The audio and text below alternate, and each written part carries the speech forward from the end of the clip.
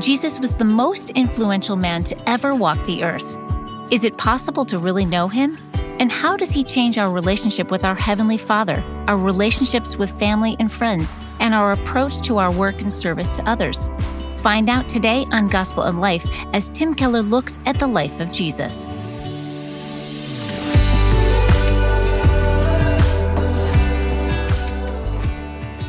The passage that we're going to look at is printed in your bulletin.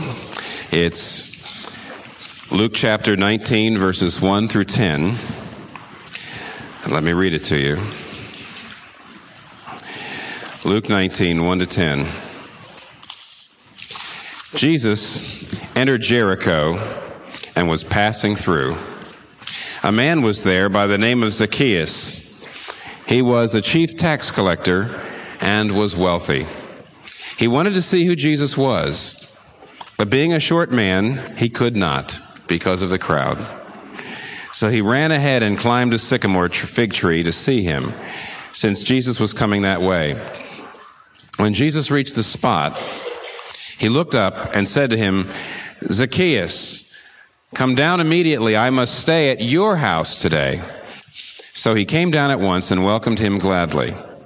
All the people saw this and began to mutter, "He has gone to be the guest of a sinner." But Zacchaeus stood up and said to the Lord, "Look, Lord, here and now I give half of my possessions to the poor. And if I have cheated anybody out of anything, I will pay back 4 times the amount." And Jesus said to him, "Today salvation has come to this house, because this man too is a son of Abraham. For the Son of Man came to seek and to save what was lost." This is God's word. I should never read the text slowly. My wife says, "You read it too quickly," so I read it slowly. The trouble is, when I read it slowly, it's very frustrating because every phrase I see things we should be talking about. So I try to go by quickly, so it doesn't frustrate me as much. It's a very rich passage. We're this year, really, moving from the fall all the way to next spring, this coming spring, and let it come, we're looking at the life of Jesus, and we're looking at the events of his life. And in the very beginning, last fall, and around Christmas, we looked at the beginning of his life. We looked at his birth and his baptism and his temptation and the first of his miracles and his annunciation. And when we get into the spring, we'll be getting to the events at the end of his life, like the entry into Jerusalem and the passion and the garden and the crucifixion and the resurrection and so on. Here in the middle, if you want to get the gist of who Jesus is, you have to look at a whole number of encounters that Jesus had with individuals. The Gospels are filled with encounters with all sorts of people. And when he's with a powerful person, when he's with a powerless person, when he's with a man, when he's with a woman, when he's with a Jew, when he's with a Gentile, you learn so much about him. And really what we're going to be doing for a few weeks is looking at these one-on-one encounters, these conversations Jesus has with individuals. Now, today we get to a guy named Zacchaeus, and there's 2 things told us about him. And because there's 2 things told us, we, in a sense, have 2 basic themes. Now, of course, they relate, but there's 2 basic themes. 2 things were told about him right away. There was a man named Zacchaeus, and he was 2 things. He was a chief tax collector, and he was wealthy. Now, that tells us 2 different things, and they're 2 important things. And let me put it to you this way, and now we'll unpack it. This passage teaches us that anyone can approach Jesus. Anyone can come to Jesus. Anyone at all. But money is always an issue. Anyone can come to Jesus, but money is an issue when coming to Jesus. That's what it's saying. Look, first of all, anyone can come. Now, we're told that this man is the chief tax collector. This is another one of these places where the translators, the people who translate the Bible for us into English as we read it from the Greek, they every so often have to do a little bit of interpretation. Because there's a word here that they use, there's a single word that's actually translated here, which is not that easy to translate. They're not totally sure what it is. They made their best guess. And the word literally says that Zacchaeus was the arch tax collector. That's what it says literally. He was the arch tax collector. What's that mean? Well, first of all, I don't want to insult your intelligence. Many of you know something about this if you've studied the Bible. Tax collectors were not regarded the same way we regard tax collectors now. Not that, I think I read an article not long ago that a lot of people that work for IRS just tell their friends that they work for the government. You know, that IRS isn't a very popular thing at all. But when we're talking about tax collectors and their relationships with the society in those days, we're talking about something utterly different, way beyond anything you can imagine. Because the tax collectors were the employees, you might say, of the oppressive, conquering imperial Roman government, which had conquered their colonies, and they subjugated them, and therefore they levied taxes, and the taxes were by no means just taxes. They were inordinate, they were enormous. And the men who took the job of levying those taxes were the tax collectors. The tax collectors were universally hated. They were seen, rightly so, as oppressors, as exploiters, as apostates. They skimmed off enormous amounts of the exorbitant tax for themselves, so they were all very rich. And if you want to have some idea about how people looked at tax collectors, and I won't spend any more on this point, you can just look there at verse 7. It says, what in verse 7? It says, all the people saw this, and they muttered.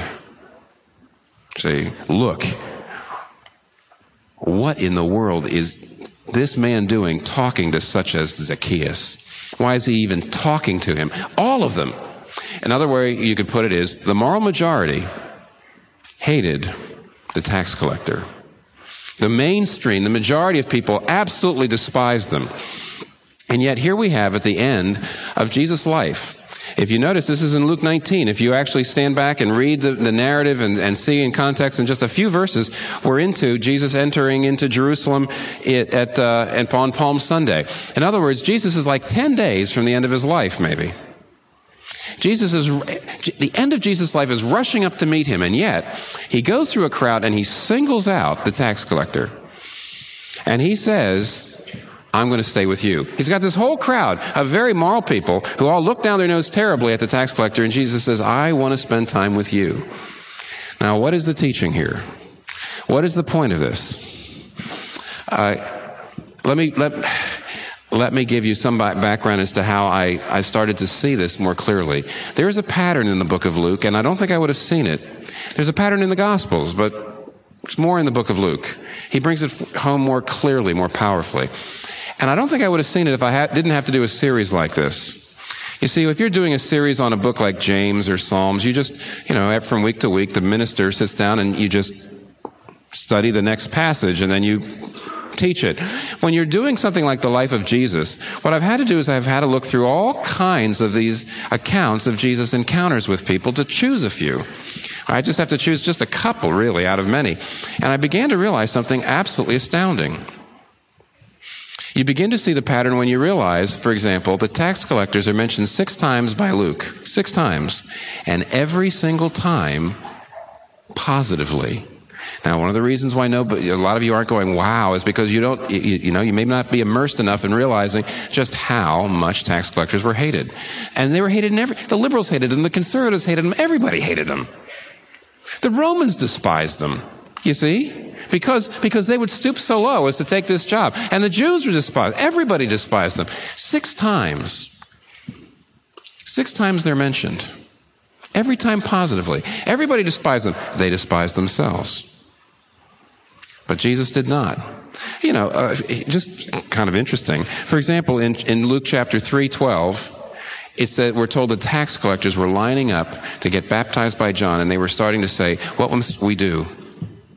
And of course, Luke 5:27, Matthew, one of the apostles, is a tax collector, and Jesus calls him and makes him an apostle. But listen, Luke 7:29, when they heard him, all the people and the tax collectors accepted God's way as right, but the Pharisees and the Bible experts rejected it. What is Luke saying here? You know who the Pharisees and the Bible experts are? It's people like me, see? People like me. But the ones that heard him gladly, the common people and the tax collectors. And then you have chapter 15, verse 1. Luke says, now the tax collectors and the sinners were drawing near to hear Jesus. And then we have maybe the most famous one, outside of this one, in the book of Luke. In Luke chapter 18, verse 10, Jesus tells a parable, and he says, 2 men went up to the temple to pray. One was a Pharisee, and one was a tax collector. And many of you know how it goes. The Pharisee's prayer was an exercise in self-congratulation. And the tax collector would not even look to the sky, wouldn't even look up and said, God be merciful to me, a sinner.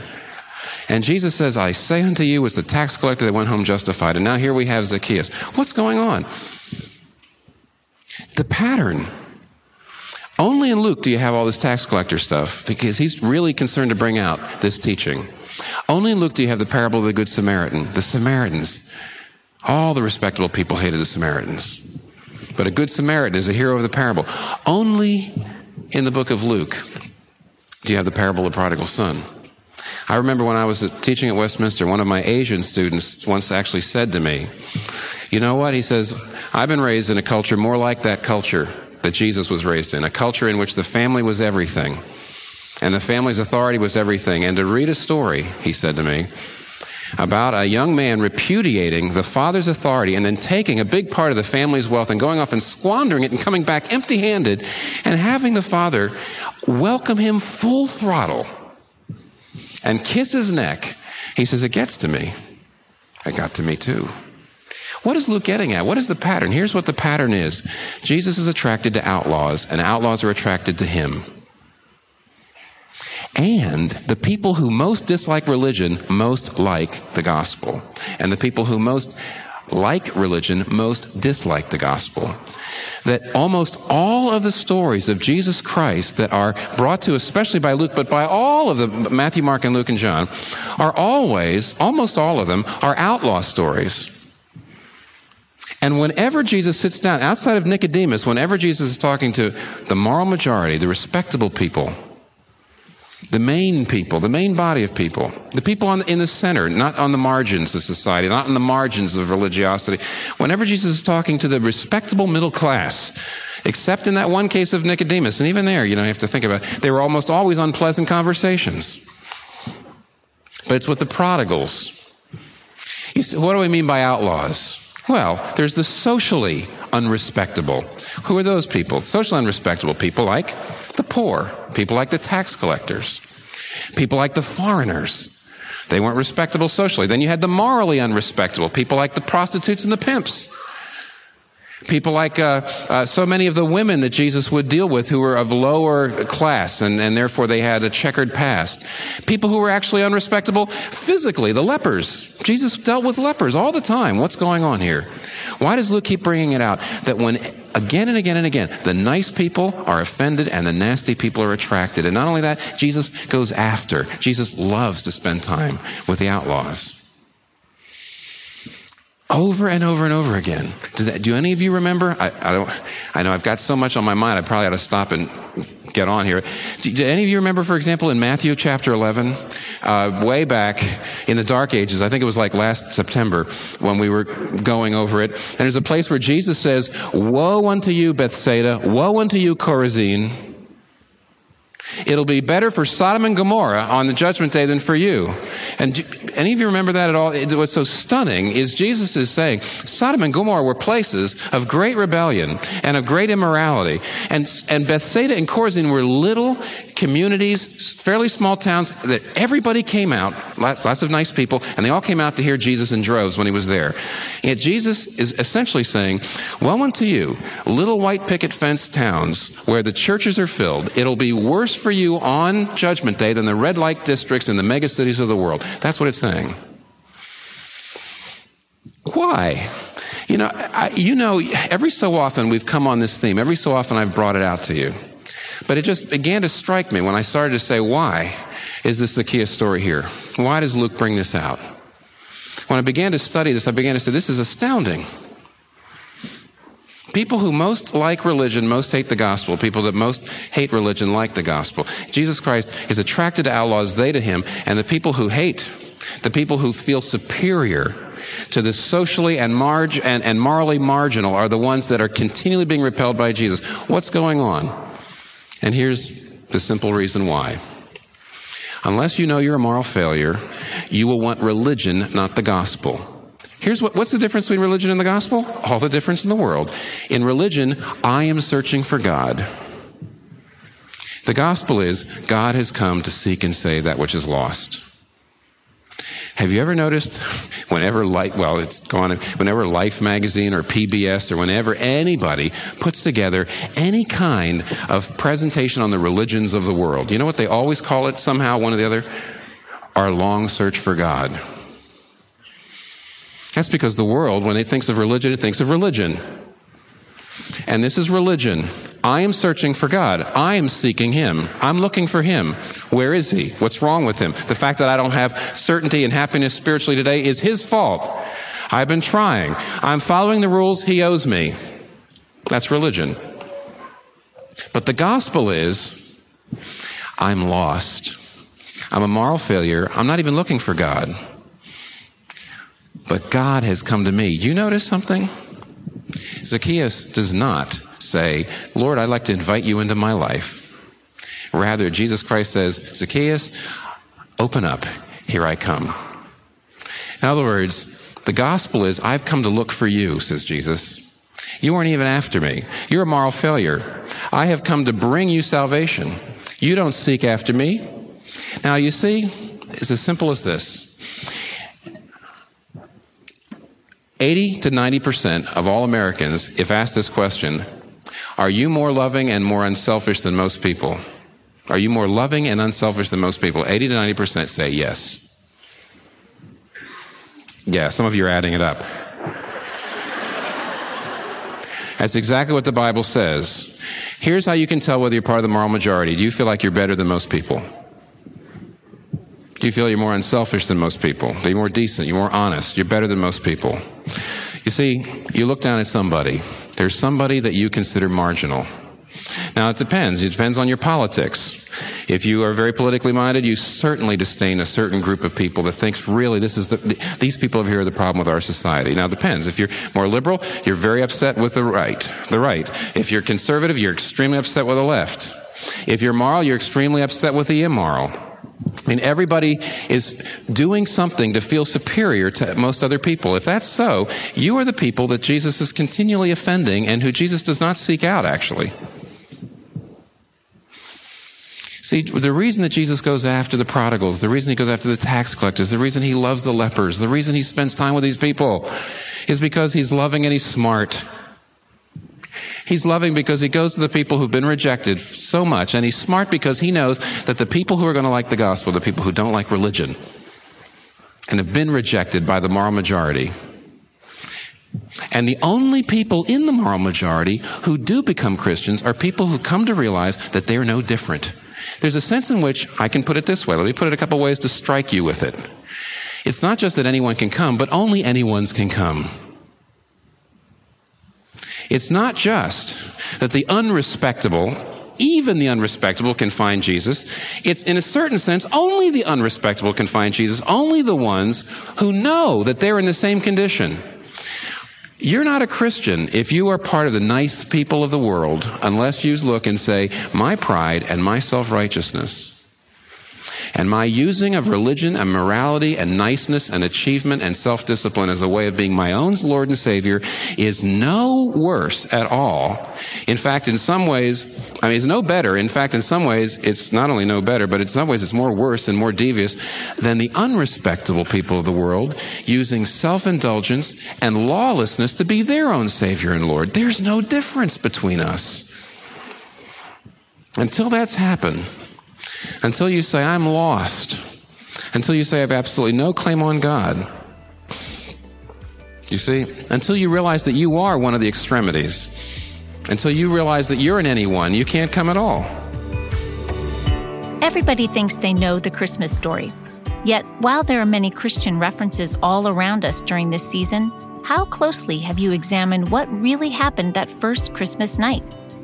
In his book, Hidden Christmas, Tim Keller takes you on an illuminating journey into the surprising background of the Nativity story to help you better understand the redeeming power of God's grace. Hidden Christmas is our thanks for your gift to help Gospel in Life reach more people with the amazing love of Christ. Request your copy of Hidden Christmas today when you give at gospelinlife.com/give. That's gospelandlife.com/give. Now, here's Tim Keller with the remainder of today's teaching. It is amazing.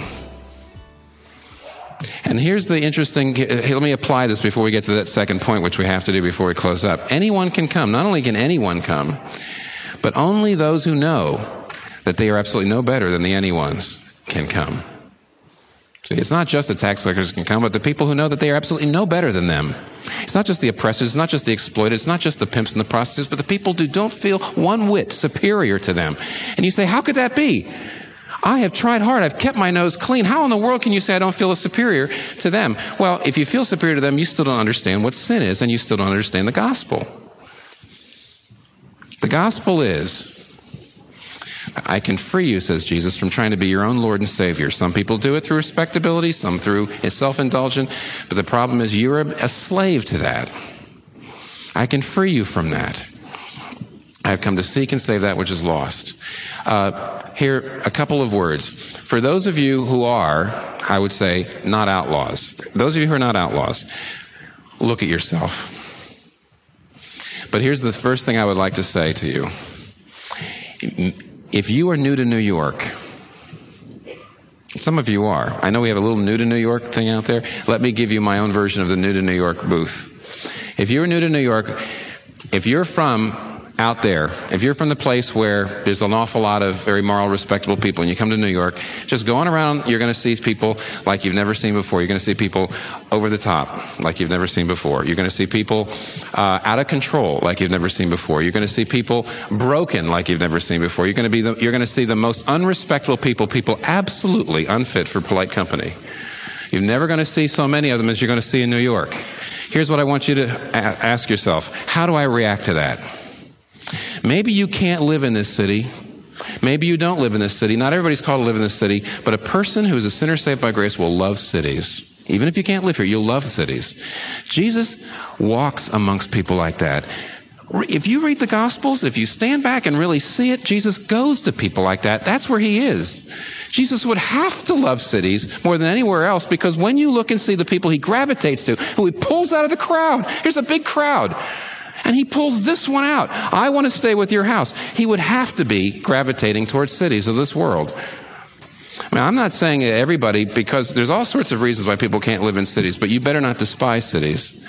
You better not despise cities because of the people who are there, because that shows, my goodness, that shows that you're completely out of step with Jesus. Completely. Are you too busy to do what Jesus did? Are you too busy to reach out to people who are spiritually lost? If you're too busy, you've parted company with Jesus. Jesus Christ was busier than you. He had 10 days to save the world. What's your problem? He's got 10 days to go. He's about to die. He's about to save the world. He's got time for this man. Why? That's his job. He says, I came to seek and save the lost. If you're too proper, if you're too condescending, if you just don't want to have anything to do with people like that, you've parted company with Jesus. The Son of Man came to do what? To seek and save the lost. To seek and save that which is lost. And here's one other thing. What if you are an outlaw? All right. What if you're like Zacchaeus? What if you're an outlaw? What if you're somebody that people, the moral majority has despised? I've got this advice for you. First of all, have hope. Do you not realize what the gospel actually says? Not only does Jesus Christ want to live with you, not only does he want to be in your life, not only does he actually enjoy coming into a life like yours, but he only goes into lives of people who know that they are no better than you. Just be of good cheer. Well, somebody says, how do I get him into my life? How do I relate to him? Take a look. Take a careful look. There's a couple of interesting phrases. First of all, we see that what Zacchaeus does is it says he wanted to see who Jesus was. If you meditate on that, you'll realize that's not the same as saying he wanted just to get to look. He just wanted to see what Jesus looked like. He didn't just want to see what Jesus looked like. He wanted to see who he was. Now, you know why this is so critical? If you read carefully, you will see the whole gospel in here, like it almost always is. When Jesus says, I'm coming to your house, up there in verse 6, verse 7, then later on he says, salvation has come to your house. You know what that means? Jesus is salvation. See, Christ is Christianity in a way that Buddha is not Buddhism and Muhammad is not Islam, because they would never say they were salvation. In fact, Jesus has the audacity to say to Zacchaeus, not just that salvation will come to your house or salvation is coming to your house, but salvation has come to your house. Past tense, perfect tense. Why? Because I'm here. And therefore, becoming a Christian, getting salvation, Christian salvation is not a matter of following rules or pushing buttons. You have to know who Jesus is. Because salvation is coming to rest in what he has done for you. Salvation means to say, Lord God, I come to you not because of what I am, but because of what he is. Not because of what I have done, but because of what he has done. Not because of my works, but his works. Not because of my life, but his life. Not because of my payment, because of his payment. That's what Christianity is. And therefore, essentially, what does it mean to find salvation? You've got to see who he is. You've got to get in a position where you see who he is. And how do you do that? Zacchaeus could climb a tree. You have got to read the Bible. And you know what? You don't think Zacchaeus looks stupid? You don't think Zacchaeus thought, I'm a rich and powerful man that everybody despises. What in the world am I going to do getting up in a tree? I should not even let people see that I'm here. Some of them are going to spit on me. They're going to throw urine on me or things like that. Let alone get up in a tree. That just accentuates the fact that I'm a midget. Getting up in a tree leaves me vulnerable to ridicule. It accentuates, it draws attention to the fact that I'm here. Why did he do that? He was clearly spiritually needy. And I'll tell you this, if you're going to get to know who Jesus is, you're going to have to put yourself in a position similar. You're going to have to read your Bible. You're going to have to talk to other Christians. You're going to have to go to a Bible study. You're going to have to do something that's going to make you look vulnerable. Well, the heck you are. Going to make you look spiritually needy. Well, you are. It's going to take some effort. That's what Zacchaeus did. And he did it. But he did it to get a look at Jesus. And here's something else that Zacchaeus does. When Jesus Christ speaks to him, he gets tremendous flack. And I'll tell you, this is very much like Peter and Jesus in the boat. Do you remember the place where Jesus comes walking to Peter in the middle of a storm, and Peter gets out of the boat to come to Jesus, and he takes his eyes off Jesus and looks at the waves, and he sinks? If you are an outlaw and you come to Christ, if you're part of the immoral minority and you come to Christ, you won't be received by either the moral majority or the immoral minority very well anymore. You won't be a member of either. And if you're a member of the moral majority and you become a Christian, again, you won't be a member of either. You'll change your attitude. You'll get out of the ghetto. You get rid of the smugness, and you will be rejected too. Christians are neither members of the immoral minority or the moral majority anymore. And therefore, there's going to be human waves. If you come to Jesus and you sit, he gets down, he welcomes them gladly, and all the people saw this and they began to mutter. Somebody's going to mutter against you. No matter who you are. If you become a Christian out of the moral majority, out of that majority are going to look at you and say, what's the matter with you as a Christian? Because you're going to do things they're going to consider it unrespectable. You're going to fraternize with people they think are unrespectable. But if you're a member of the immoral minority, they're going to give you trouble too, because they're going to say, now you think you're better than us. But the moral majority they're not going to trust you either. Don't you see there's going to be waves? And what does Zacchaeus do? He does what Peter didn't do. He puts his eye on Jesus, keeps it there. He says, Lord. See that? He just says, Lord. He ignores them. He doesn't say anything. He says, Lord, here and now. If you're an outlaw, get in a position where you can see Jesus and find out who he is. Recognize that it's going to inconvenience you. Recognize that there's going to be human waves. But just remember this. Jesus says, you're the kind of person in whose life I want to make my home. I want to move in. I want to bring my furniture. I want to decorate it. Oh, you've never seen an interior soul decorator like Jesus.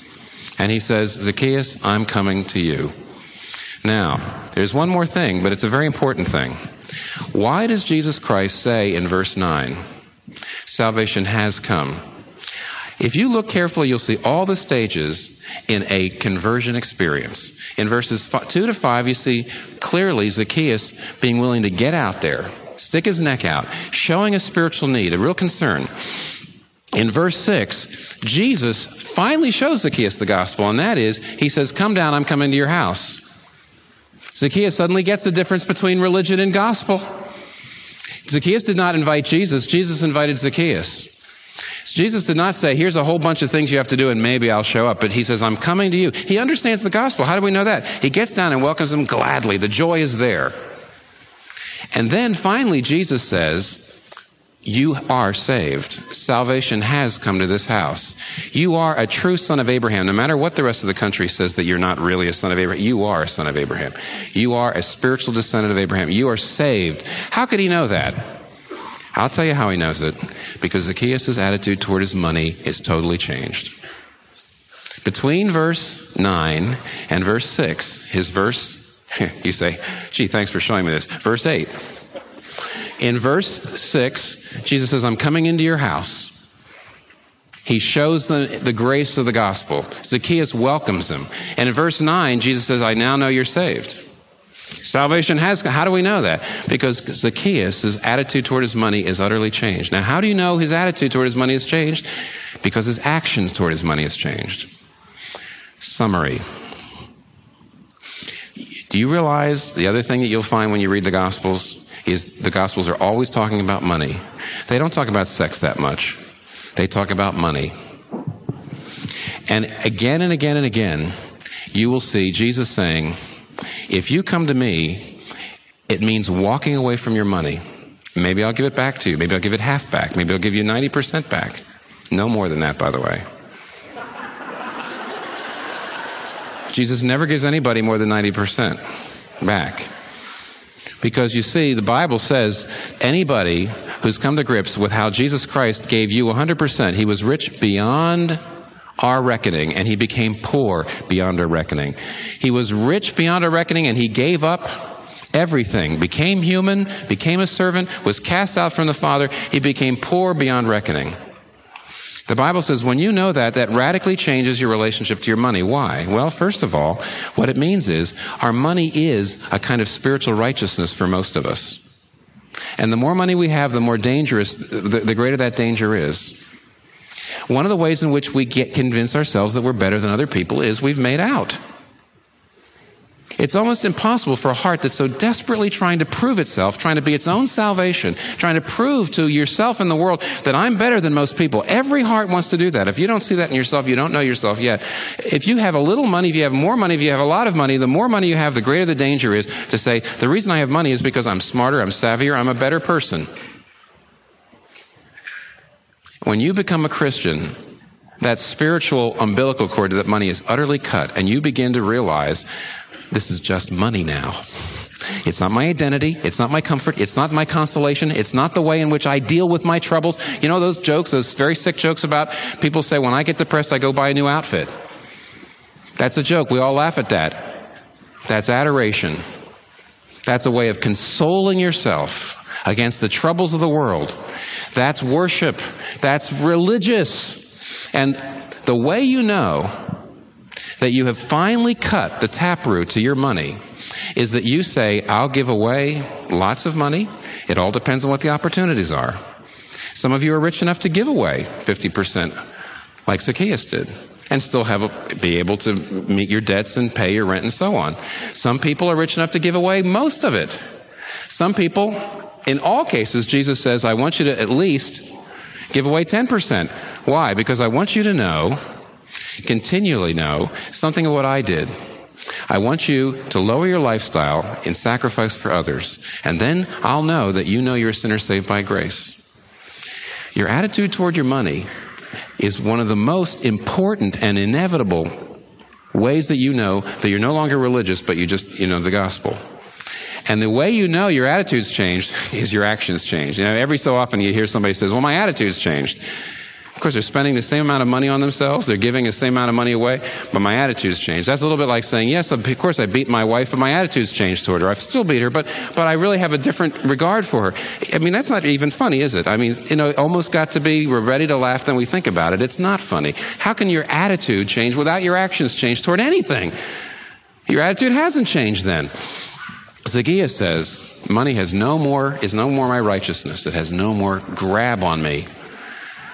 And his attitude toward the poor and his attitude toward people he wronged is so utterly changed. Jesus says, now I know. because now I know I'm your Savior because I'm your Lord. Zacchaeus says, look, Lord.